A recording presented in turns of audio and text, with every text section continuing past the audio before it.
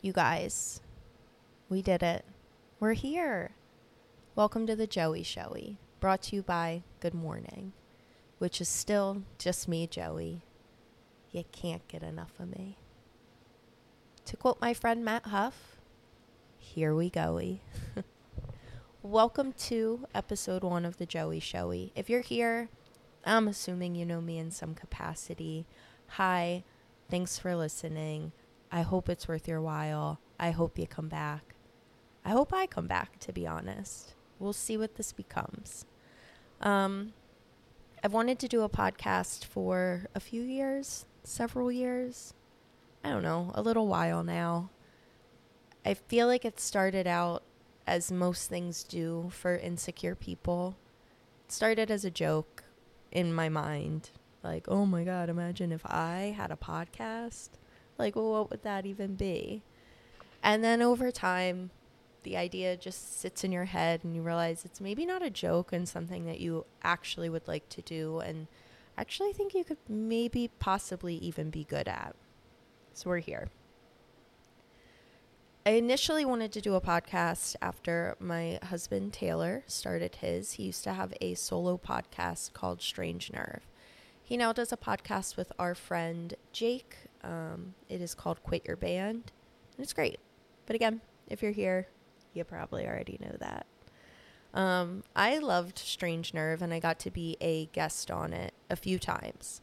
The first time I was a guest, it was really, really cool to have gotten to talk to someone that I've known, now for almost 2 decades, but at the time, 12 plus years.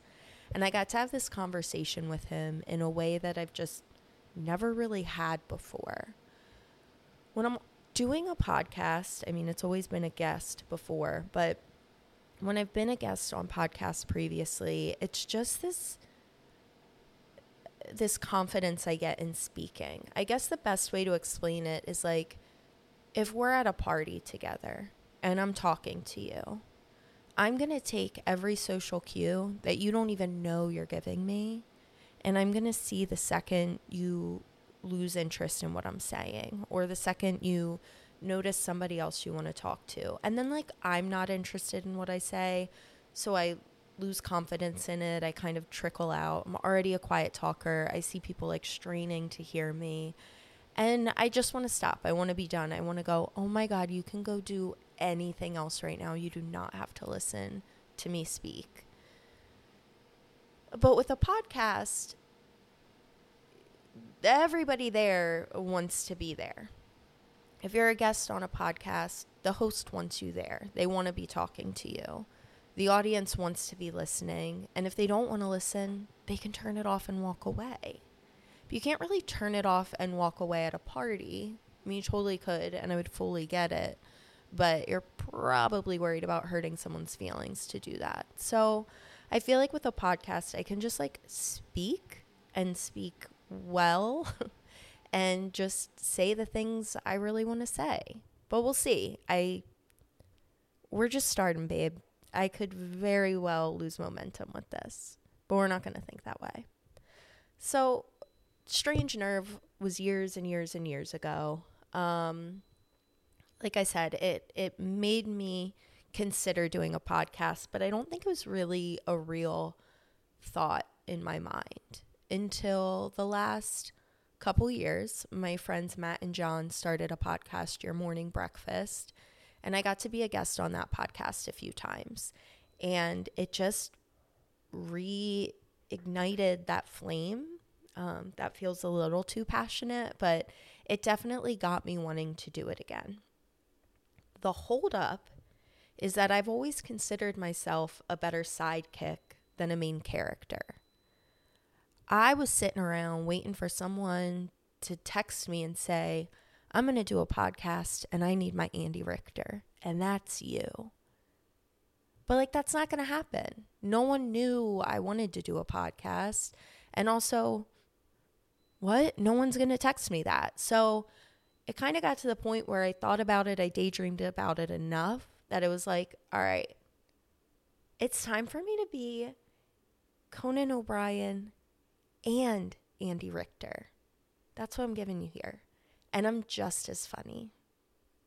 I am not just as funny as them. I do hope this podcast is funny, but I'm like terrified that I'm delusional and like no one's going to laugh at all. But I think there will be like a few smirks and that was funny. That's what you can get out of me. That was funny. We're at the very beginning of this podcast right now. I don't know what it's going to be. I have thoughts and hopes and things that I would like for it to be, but I just don't know because I haven't done it yet. So we're all here together trying this new thing, and I hope it does turn into the things I want. I've always liked connecting with people. Every job I've ever had has been care focused. I taught gymnastics in high school. I worked in early childhood education. And for the last 13 years, I've worked in dentistry, being a dental assistant. And that job is a lot emotionally. People sit down in the chair. They already don't want to be there. And I fully get it. Like, you could not be more vulnerable than when you're at the dentist. A stranger is inside of your mouth and you're waiting for them to give you like the worst news. Every person sits down and thinks I'm going to say, all of your teeth have to come out right now. It's awful. It's terrible to think of that happening. So people come in just like on edge, and it's expensive and it's uncomfortable, and it just like, no one wants it. So I have people coming in, they're already not being their best selves, and then they sit down in the chair, and I don't know if they're just like to the brim with their anxiety, like they can't handle anything, but they sit down in the chair and everything comes out. Everything. Every joy, every anxiety, every celebration, every just frustration they're dealing with. And they share it. And I love it. It's like this designated time for them that they don't even really realize is happening. And it's uninterrupted, and I can validate them. I can cheer with them. I can do whatever they're doing with them and make them feel like normal that it's happening. And I love that. And as dumb as it is to say, I really have found that we are all very, very, very, very, very similar. We are all extremely different from one another, but we're very similar in what we want out of life, what makes us feel safe, what makes us feel scared. And it's like, it's hard out there. It's hard for everyone right now. And I don't know if this can just be like a little place where you can vent frustrations or ask for advice or share like a silly, embarrassing moment or a victory you've had, and then just have like a community of people share that with you and like feel the things with you. That's I think what I want this to be. Really just think like, well, whatever this has been so far, the warmth of Delilah. You guys remember Delilah, right? I think she's still around.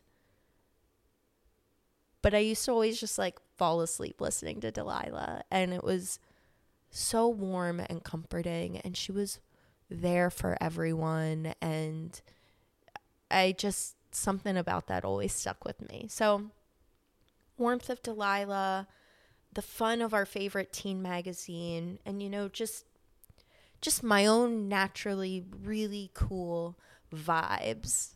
That's what we're looking for with this podcast.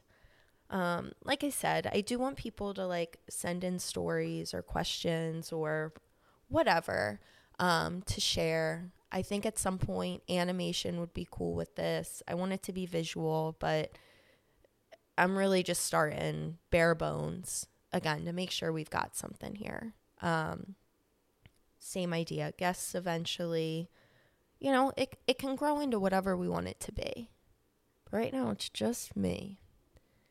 I do have a couple questions to answer. I did kind of a test run of this podcast through my Instagram stories like months ago, just to see like what it would be to respond to people, I guess. And it was cool. It was hard because an Instagram story is so short. But it was cool. There were a couple questions that were asked that I thought would be really good for the first episode. Just things that kind of let you know where I'm at, who I am, and also just that I couldn't answer quickly. The first question is a topic that I can talk about endlessly, so I will try to keep it quick. But I'm also looking at like my recording system right now, and there is not a time. And if there is, I can't really tell what it is. So we're just going, babe. We're just going. We're going to see where we go. The first question we've got comes from Maggie.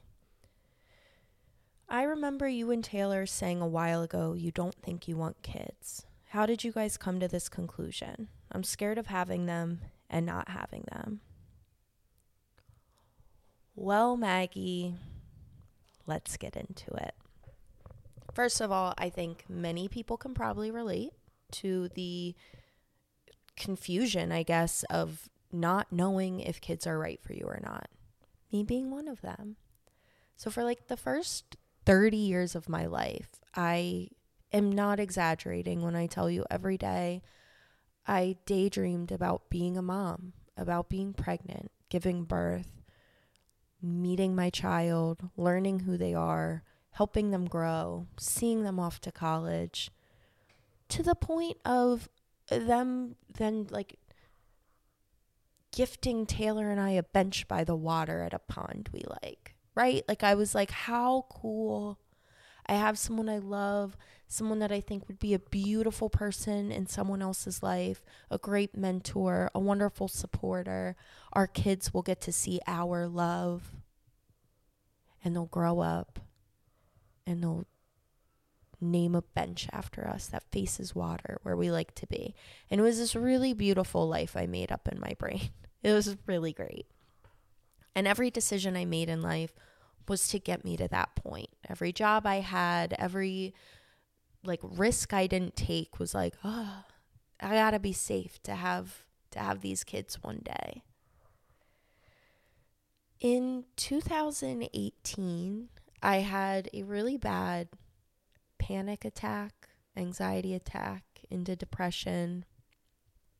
I don't know what it was, but my brain was broken. I was out of work. I couldn't leave the house without just being scared. I was scared, like to tears, making myself sick if I left my house. My parents would come over if Taylor had to leave.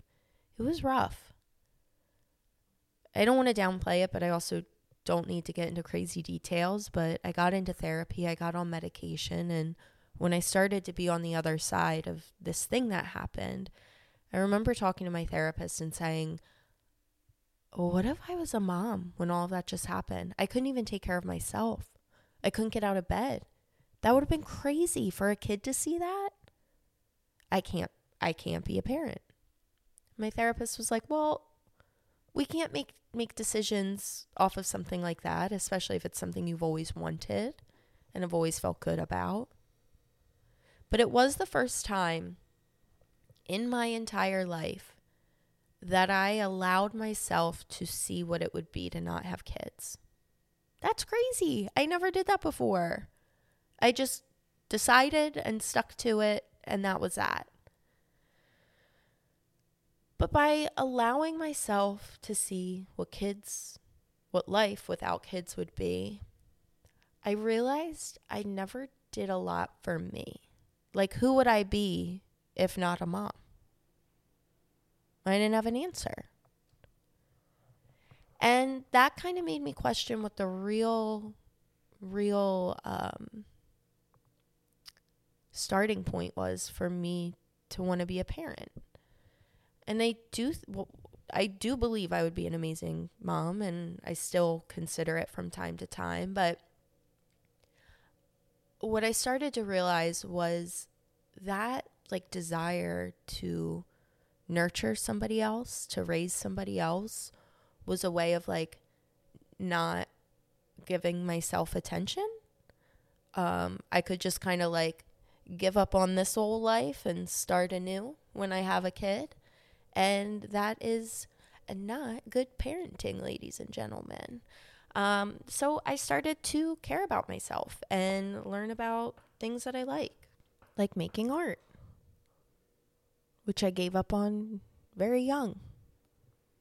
Probably because I got distracted in art class and assumed that since I couldn't finish a project in 30 minutes, I wasn't good at it. I don't know. But look at me go. I've got hobbies. I care about myself a little more. I started watering this dehydrated old plant of my own, and it's great. I'm growing. So I guess all this is to say, Taylor and I are over here just living our lives, trying to feel good. And if we find ourselves in a place that makes sense to have kids, we will. And that could look many different ways, like adoption. Maybe I get pregnant. I still daydream about being pregnant one day. It's not like I've given up on that ever being a reality. It's just less of a necessity now than it used to be. I don't know, Maggie, I'm sorry. I don't know if this was helpful. Maybe at the very least you'll realize that it's okay to not know. It's okay to kind of go back and forth, and maybe it's best if we just live our lives for ourselves, and then if the kids make sense, the kids make sense. And if they don't, they don't. I'm not sure, but you're not going to make the wrong decision. That's an important thing to remember. I think if you're someone who is even weighing the two options and caring about it that much already, then you're going to do the thing that's best for you. So, love it. The other question came from X Cookies and Scream X. Having a BF in a band, how to not feel insecure. Lol. Lol is right. I'm going to start this by saying, whether Taylor was in a band or not, I'm insecure. And it's just, hey, that's me. I'm an insecure girl over here. Taylor has also always been in a band, so I don't really know any other way. But I will say this. Anytime that nasty little insecure voice starts and it's questioning things and painting these psychotic scenarios in my brain, I remember that it's exactly that. It is my insecurity and not anything real that's happening or worth worrying about or thinking about. And that goes for insecurity and anxiety in general. If we're giving it the power, we're thinking about it, it's just going to continue and get stronger. You're exercising that muscle. So I feel like the more I give into insecurity, the more insecure I am. And when I can catch myself being insecure, or feeling jealous, we'll say, I remind myself that I'm with a person who loves and respects me, and that's who I'm choosing to be with. And I would not choose to be with that person if they didn't love and respect me. And it makes that insecure voice shut the fuck up for a minute and go away. And I don't know. I think for some people, maybe they don't deal with that, but I definitely have, and I have through my whole relationship. That's a long time. But again, it's not based in anything the other person is doing. And I feel like as long as that's the case, you can just remind yourself that. Hold up, nothing happened. So what am I insecure about? It's so much easier said than done, and insecurities still exist, and we're still going to look in the mirror and pick ourselves apart. But I don't know. I hope you're able to find security in your relationship. And if you can find that, then you can make your insecurities at least dissipate a little bit. I don't know. Maybe I shouldn't do advice. I don't, is this good? Is this good or is this bad? I don't know. Those were all the questions. So now I'm just gonna like talk about my last couple weeks a little bit. I went and saw Annie Letterman do stand up at the Punchline in Philly, and it was great. I went by myself. I like was a third wheel on a stranger's date, but it was cool. I did kind of try to make a joke with them, like the person came up to seat them and she was like, "Oh, are you waiting for anyone?" And I was like, "No." She was like, "Okay, you guys will be right here." And I went, "Well, actually, I guess I'm waiting for these two." And the person that worked there loved it. The other two didn't really say anything. And I was like, "Oh no, they think I'm going to be a weirdo." So then at one point I just like turned to them. I was like, "I'm so sorry, I'm crashing your date." And I thought it would be like kind of an icebreaker. Like we would all giggle and then be like, "Oh," and start talking. And the girl just goes, "Don't apologize."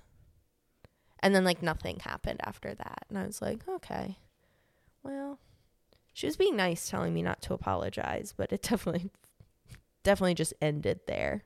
And that was fine. Annie Letterman was incredible.